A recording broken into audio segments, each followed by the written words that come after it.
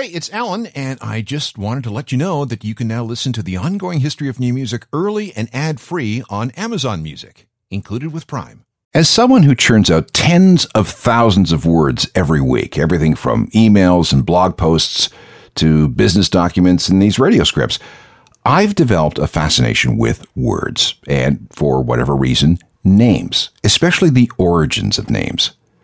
The study of word origins is etymology, and the study of name origins is onomastics. Let's engage in a little onomastics right here. Let's look at the name Ignatius. This is an ancient name, dating back to the Etruscans, the civilization before the Romans. A lot of dudes named Ignatius over the centuries. When the Spanish came along, Ignatius morphed into Ignacio, which was often abbreviated to just Nacho. Now, fast forward to 1943. Ignacio Anaya lived in a place called Piedras Negras, which is just over the border from Eagle Pass, Texas, which was the home to a U.S. military base. One night, some American soldiers came to his restaurant looking for something to eat. With almost nothing in the kitchen, he whipped up something featuring deep-fried tortillas, cut into triangles, covered in cheese, and served with pickled jalapeno peppers. The soldiers loved this improvised snack so much that they named it after their host, Ignacio Nacho Anaya. That's why we call them nachos. But there's another part to the Ignatius story. Back over in Europe, in Bavaria, Ignatius transformed into Ignaz. The short form for that was Nazi. And that's how Nazi came to denote a backwards peasant from the Bavarian countryside. The same part of Germany also gave rise to a political party called National Socialismus, led by a guy named Adolf Hitler. Those who thought Hitler was a clown abbreviated National Socialismus to Nazi as a way of calling the party a bunch of boobs. It was a taunt. It was an insult. But Hitler and his crew turned everything around and took the term Nazi as their own. And, well, things turned out badly for the planet. But isn't that kind of cool? There's this connection between something as diverse as a bunch of wacko German fascists and a plate of junk food that's great for hangovers. What if we apply this sort of scholarly and onomastical research to the names of musical groups? Let's do that. Hang on. A lot of data is about to come your way. This is the ongoing history of new music, the podcast edition with Alan Cross. Hello again, I'm Alan Cross. When I first started doing this years ago, I realized that there wasn't a word that denoted the study of the origins of band names. Like I said, we have etymology and onomastics, but neither is specific enough. So I consulted a series of linguistic experts from Toronto to San Francisco, and the word they came up with is bandominology. It's not in the Oxford English Dictionary yet, but I am hopeful. The perfect band name has to fulfill a number of important criteria. First of all, it must say something about the image that you want to project to the world. It should be memorable. It has to be at least somewhat congruent with your sound. Everybody in the band has to like it, or at least be willing to tolerate it. It's got to be unique. You can't use a name that's already been taken. And it has to lend itself to good graphic design. Now, I cannot name your group, but what we can do is study how other bands came up with their names. And we're going to go through the origins of 60 band names in the next 60 minutes. And again, we're officially engaging in something that we have called bandominology. Learn the word, use the word, spread the word, love the word. Bandominology. All right, let's start with 30 Seconds to Mars. Jared and Shannon Lato grabbed the name from a subsection of a thesis published online by a Harvard professor about technological progress. What he was trying to say was that things are advancing so fast that on an evolutionary scale, humans are this close to making it to Mars. Jared and Shannon thought that such a grand thought described perfectly what they wanted to do with their band name, so they copped the name 30 Seconds to Mars. Alexis on Fire. Okay, we have to credit Alexis Fire, the world's only lactating contortionist stripper. She's a real person who tried to sue the band for copyright infringement, but since she never registered the name, nothing ever came of that. Arcade Fire. Singer Win Butler insists that the band's name is based on a story somebody told him about a fire in an arcade. It was more of a threat, really. When he was 12, he was beaten up by some high school kid who kept talking about this place that burned down, an arcade. that killed a bunch of kids in the process. Arctic Monkeys. The band hates that name, but that's what happens when you don't give things much thought. Guitarist Jamie Cook came up with it, but has never explained where it came from, although some have suggested he saw a picture of some Japanese snow monkeys sitting in a hot spring during the winter. Billy Talent. Well, if you've ever seen the Canadian rock and roll film Hardcore Logo, you know this story. There's a character in the film called Billy Talent, with talent spelled with 2 L's, played by Callum Keith Rennie, who later went on to have roles in Battlestar Galactica and Californication. Broken Social Scene. While on tour with a friend's band, Kevin Drew had this crazy keyboard setup, which he likened to John Tesh, the soft music king. When he got back to Toronto, he played a jokey gig under John Tesh Jr. and the Broken Social Scene. The last half of that name stuck for his next project. And then we have Cage the Elephant. This is a mystery. The band keeps coming up with different stories. A mentally deranged man who kept yelling, "You've got to cage the elephant," at them. A fortune teller who turned over a card on singer Matt Schultz and started yelling, "Cage the elephant." There's a bunch of others, but the band is coy. They've been known to say, "We'll never tell." All right, then.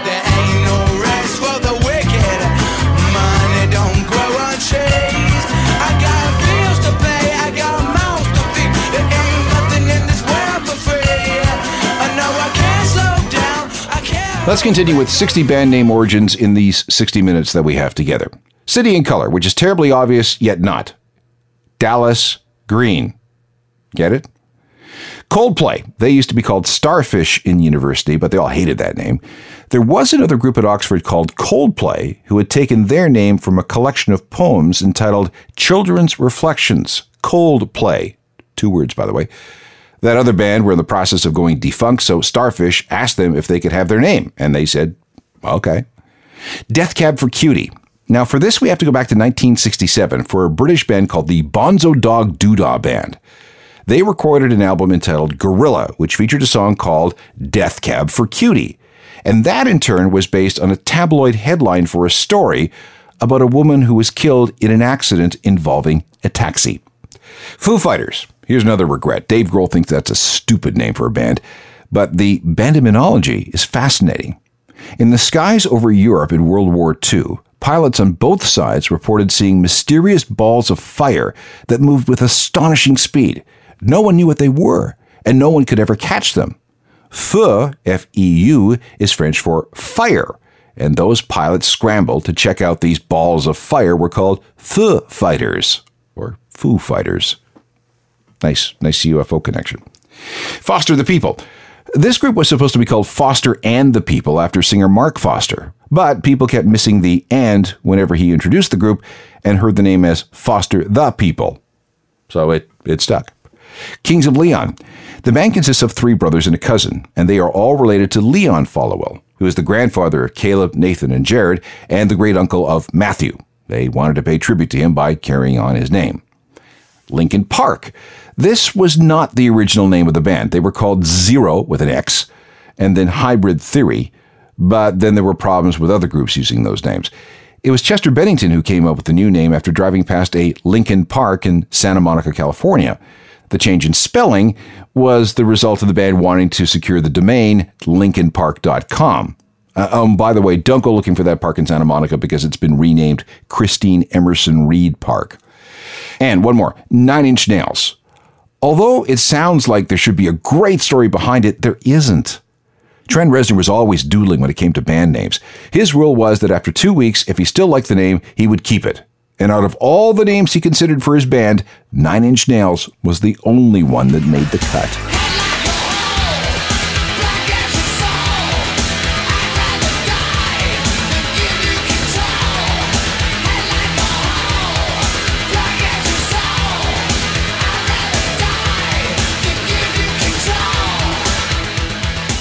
We have gone through 15 of the 60 band name origins promised for this show. Number 16 is Pearl Jam.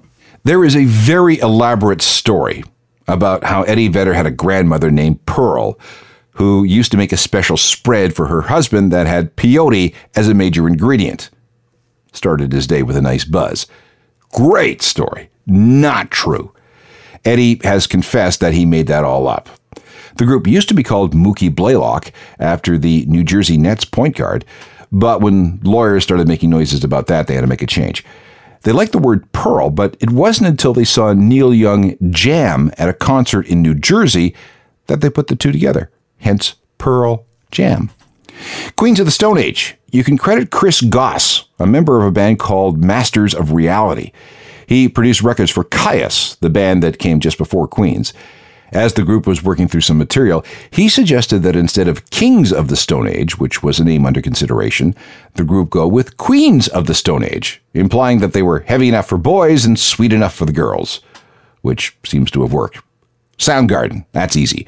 There's a sculpture erected by artist Doug Hollis on the grounds of the National Oceanic and Atmospheric Administration in Seattle. When the wind blows, the sculpture makes some cool, sinister noises. And the name of the sculpture? Soundgarden. All right, Sum 41. Some competing stories here. Number 1, the band formed 41 days into the summer of 1996, which would have been September the 28th. That doesn't work because summer is actually over by September the 28th. Number 2, if you take a penny, a nickel, a dime, and a quarter and add up all the values, you have a sum of 41 cents. Very Kabbalistic. Number 3, if you look at a computer keyboard, the shift of 4 is the $sign, and for 1, it's the exclamation mark. Therefore, we have $! Exclamation mark, or the expression of a wish to get rich. So take your pick. And name number 20, Tragically Hip. Back in 1981, Michael Nesmith, one of the guys from the Monkees, remember that band from the 60s, released a VHS tape filled with weird skits called Elephant Parts. One of the sketches was called The Tragically Hip. And there's a line that goes something like, "Send money to the Foundation for the Tragically Hip." Then Gord Downie heard the phrase in an Elvis Costello song called Town Crier from his 1982 album Imperial Bedroom. And so the two references to the phrase seemed to be like some kind of sign. So there it was. Don't tell me what the poets are doing. Don't tell me that they're talking tough. Don't tell me that they're antisocial. Somehow not antisocial enough. Right. We are 1/3 our way through a list of 60 band names in 60 minutes. And coming up next, we'll start all over again at A and work through another 20. Hang on. You're listening to The Ongoing History of New Music, the podcast edition with Alan Cross. This is an exercise in bandominology, which is the word we've created to describe the study of the origins of band names. We're going through 60 names in this program, and we'll pick up at number 21, which is Alice in Chains. It was originally spelled Alice in Chains, like Guns N' Roses. That was singer Lane Staley's previous band. Alice in Chains was supposed to be a jokey side project where the members were going to dress up and drag and play metal, but then it kind of backfired and became their real name. The whole idea came out of a stoned and drunken conversation at a party about the Lewis Carroll book Alice in Wonderland, which led to Alice in Chains. But because some of the parents of these musicians were unhappy with that name, I mean, Lane's mom was especially upset with the connection, they went with Alice in Chains. But when they broke up, Lane disobeyed his mom and went with Alice in Chains. Got that? Blur. They were called Seymour when they signed their record deal, but their label hated that name. So they were presented with a series of new names, told to pick one, and the one they picked was Blur. The Clash. Simple, newspaper headline. When they were looking for a name, they noticed a story in the Daily Telegraph that talked about a clash with police. Depeche Mode, that also has its roots in print. It's the name of a French fashion magazine. It translates as fast fashion. Green Day, that's all about a day smoking weed. A green day. It started as an early Billie Joe Armstrong song that was played when the group was still known as Sweet Children. And number 26 on our list is Jane's Addiction. There really was a woman named Jane, and she did have addictions. Her name was Jane Bainter, Perry Farrell's roommate back in a shared house on North Wilton Place in Los Angeles in the 1980s. When things went wrong at the house, which they often did because of all the parties and drugs and alcohol, the trouble was always blamed on Jane's addiction. If you want to learn more about Jane, all you got to do is listen to the song Jane Says. She had a smack habit, she had a boyfriend dealer named Sergio, and she dreamed about going to Spain. And get this, the Jane's Addiction logo is actually done in Jane Bainter's handwriting. So you might want to ask, how much did Jane get from the band for all her contributions? Nothing. 0. I'm gonna kick tomorrow. I'm gonna kick tomorrow.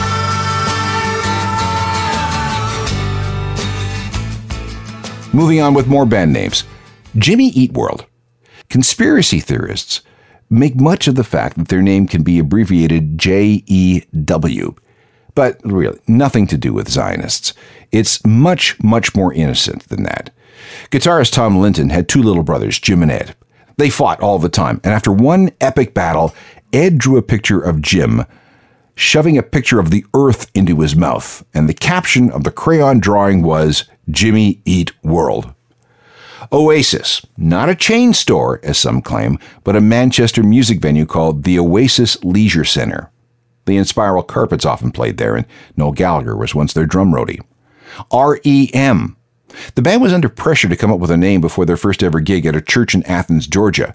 Singer Michael Stipe just randomly pulled it out of a dictionary. In the real world, REM stands for Rapid Eye Movement and is related to what happens when we dream. But in the case of the band, REM doesn't stand for anything at all. Sex Pistols. People forget that they were essentially a manufactured boy band. An edgy punk boy band, but a boy band just the same. They were put together by manager Malcolm McLaren, who ran a bondage clothing store in London called Sex. He also liked the word pistols, which he thought sounded dangerous. So Sex Pistols it was, basically a living, breathing advertisement for his store. And number 33 on our list is Stone Temple Pilots. Their name was actually reverse engineered from some initials. As they were getting together, they went by the name Mighty Joe Young, but that was a problem. Now, the band thought that they were paying tribute to a 1949 giant gorilla movie, but a blues musician already had beat them to it. So, to avoid legal problems, they had to change their name from Mighty Joe Young. There was a little beer-drinking shrine in the backyard where the band often hung out, and it had been decorated with an STP oil treatment sticker. The group took the initials and tried to make them stand for something instead of scientifically treated petroleum, which is what STP stands for. They went through a bunch of possibilities, including stinky toilet paper and a couple of rather obscene ones, but they ended up with Stone Temple Pilots. And as a nice touch, STP is also slang for a hallucinogenic drug called 2.5-dimethyl-4-methylamphetamine.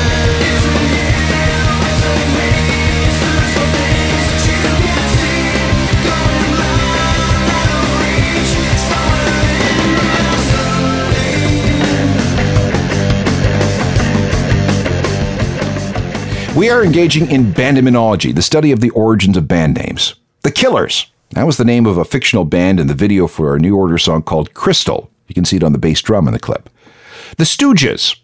Iggy Pop was named Iggy because he once played drums in a band called the Iguanas. And then the pop part came when he shaved off his eyebrows and somebody pointed out that he looked like a local drug dealer named Jim Pop. So Iggy Pop it was. Stooges came from the Three Stooges, the old slapstick group. 21 Pilots. Singer Tyler Joseph was in film class studying the Arthur Miller play All My Sons, which was set during World War II. The story revolves around a guy who discovers that some plane parts are defective, but lets the planes using those parts go on missions anyway, which results in the death of 21 pilots. Okay, that's great, but I've never found a reason why there is no hyphen in the band name 21 Pilots, and that frankly annoys me. U2. This was the idea of Steve Averill, a guy from a Dublin band called Radiators from Space. He was working at an ad agency. Bass player Adam Clayton called him up one day and asked him about renaming his new band from The Hype. Abbreviation names were hot at the time. Think XTC, for example. So Dave included U2 on a list of 10 possibilities. The band ended up choosing that name, and Steve is now working as U2's art director. Velvet Underground.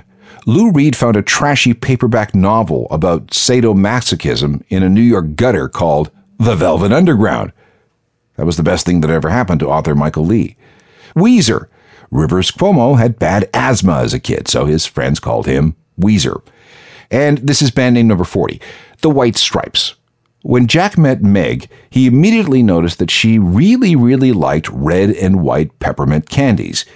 The original idea was to call their new band The Peppermints, but since their last name was White, they went with the White Stripes.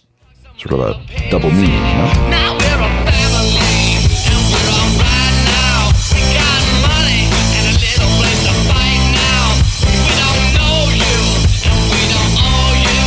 But if you see us around, I got something else to show you. We have covered 40 of the 60 band name origins promised in this show. The final 20 are coming up next. Now, back to the ongoing history of new music, the podcast edition with Alan Cross. The title of the show is 60 Band Name Origins in 60 Minutes, and we are up to number 41, which is Airborne Toxic Event. This was taken from a 1985 novel by Don DeLeo called White Noise. Blink-182. All right, this is another name where there's been plenty of misinformation. We know that the group was originally called Blink, but then they ran into an issue with an Irish band who had dibs on it. So rather than change it entirely, they added the 182 suffix, which is allegedly the number of times Al Pacino drops the F-bomb in the movie Scarface. It's a great story, but apparently it's not true. Another suggestion is that they were riffing off a 1985 movie called Turk 182. Could 182 pounds be what Mark Hoppus thinks his ideal weight should be? Or maybe it's just a totally random number. That's the current explanation.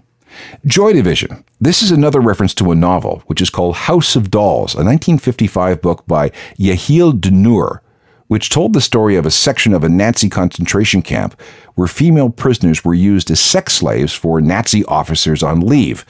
That section was known as the Joy Division. The New York Dolls stole the name of the New York Doll Hospital, a place that actually repaired dolls. Pogues. That's short for the Gaelic phrase Pogue Mahone, which translates as kiss my ass. And the Ramones is an obscure reference to the Beatles. When the Beatles were touring, Paul McCartney would often sign into hotels as Paul Ramone, and that was good enough for the Ramones. Oh, I don't know why, right till dawn. Oh yeah, right till dawn. Oh yeah, right till dawn. Oh yeah, right till dawn. Oh yeah. Number 47 on our list of 60 band names in 60 Minutes is Sloan. They had a friend named Jason. Jason had a French-speaking boss who didn't think that Jason was very bright, so he referred to Jason as a slow one. But because of his accent, that came out as Sloan, which of course became Jason's nickname. When the band asked if they could use that as their name, he said, okay, but I have to be on the cover of your first release. So, if you have a copy of Sloan's Peppermint EP, that's a picture of Jason on the front. Staying in Canada, Metric used to be called Mainstream, but after one EP, they changed it to Metric after a preset on one of Jimmy's keyboards. Modest Mouse is another literary reference. It's a passage in a story called The Mark on the Wall by Virginia Woolf that reads, and very frequent in the minds of modest, mouse-colored people. One more. This is number 50. Bastille had a really hard time coming up with a name until somebody pointed out that singer Dan Smith's birthday is July the 14th. That's Bastille Day in France. But if you close your eyes, does it almost feel like nothing changed at all? And if you close your eyes, does it almost feel like you've been here before? How am I gonna be an optimist about the 10 more names to go with our bandemological study. Let's burn through them. Alt J, that's a little tricky. Their actual name, if you really want to get pedantic about it, is Delta, the Greek letter that looks like a triangle. But if you want to type that symbol on a Mac, the keyboard shortcut is, yes, Alt J. The Black Keys may have come from Patrick Carney's dad, who called him and bandmate Dan Auerbach a couple of Black Keys, meaning that they were a little weird, a little off. Another story says that it comes from a homeless schizophrenic man who would ask people for crayons and Diet Coke. And he would always say goodbye by saying, don't be a black key, be a B flat. Daft Punk used to record under the name Darlin', but then they received a bad review in Melody Maker, the UK weekly music paper. They were described as, quote, daft punky thrash. Okay, after that they killed Darlin' and went with Daft Punk, which you have to admit is a much better name. This is a nice segue to Phoenix, the French band. They're named after a song on Daft Punk's Homework album. Or maybe it could be one of the guys in the band was born with a cleft palate that required surgery and left a scar, just like actor Joaquin Phoenix. Yeah, it's a bit of a stretch, but All right, fine. Fall Out Boy. Remember that Simpsons episode? The one with Radioactive Man's sidekick? Imagine Dragons. This one's actually tricky. It's an anagram, apparently. But the band has refused to say what words were scrambled in the process to form Imagine Dragons. The only clue that they've dropped is that some apostrophes are required. Maybe. They've since backpedaled on that one. But wait, they're not off the hook here. Using an online anagram generator, we know that there are about 107,000 different combinations for the letters in Imagine Dragons. Guesses include adoring images, a roaming decide, God is in the manger, and Radio Man Eggsin. The band continues to entertain guesses, but they're still not saying. My Chemical Romance, that's another literary reference. Irving Welsh, the guy who wrote Trainspotting, also has a book called 5 Tales of Chemical Romance. The My was added as a homage to the Irish band My Bloody Valentine, which, by the way, is derived from the title of a 1981 Canadian slasher film. That's a bonus for this list. Still with literature, Of Mice and Men is the title of a John Steinbeck novel from 1937. How about Vampire Weekend? Band member Ezra Koenig was behind the camera for an ultra-low-budget horror film more than 2 years before the band was formed. It was called Vampire Weekend. And that leads us into our final band name, White Zombie. Headman Rob Zombie, whose real name is Rob Cummings, by the way, has a thing for horror movies. And one of his favorite was a 1932 Bela Lugosi movie called White Zombie.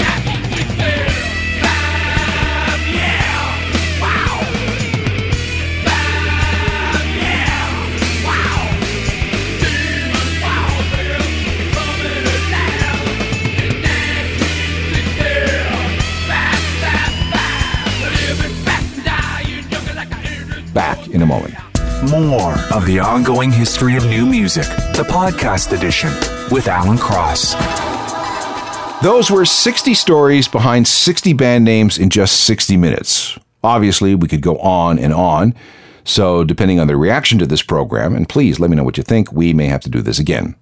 I know there was a lot to take in, especially if you're in a band looking for tips and tricks when it comes to finding a name, which is why you should get the podcast, which you can study again and again. Look to iTunes or wherever you get your on-demand audio and you can find it. And if there's a name that you feel needs an explanation and wasn't on this program, just let me know through alan@alancross.ca. Otherwise, you can find me on my website 7 days a week. It's ajournalofmusicalthings.com. It's updated all the time. And there's a very helpful newsletter that comes out by 10 a.m. Eastern every single day. You can also find me on Facebook, Twitter, Instagram, and Google+. We really should connect. Technical productions by Rob Johnston. I'm Alan Cross. You've been listening to The Ongoing History of New Music, the podcast edition with Alan Cross. Subscribe to the podcast at iTunes and through Google Play.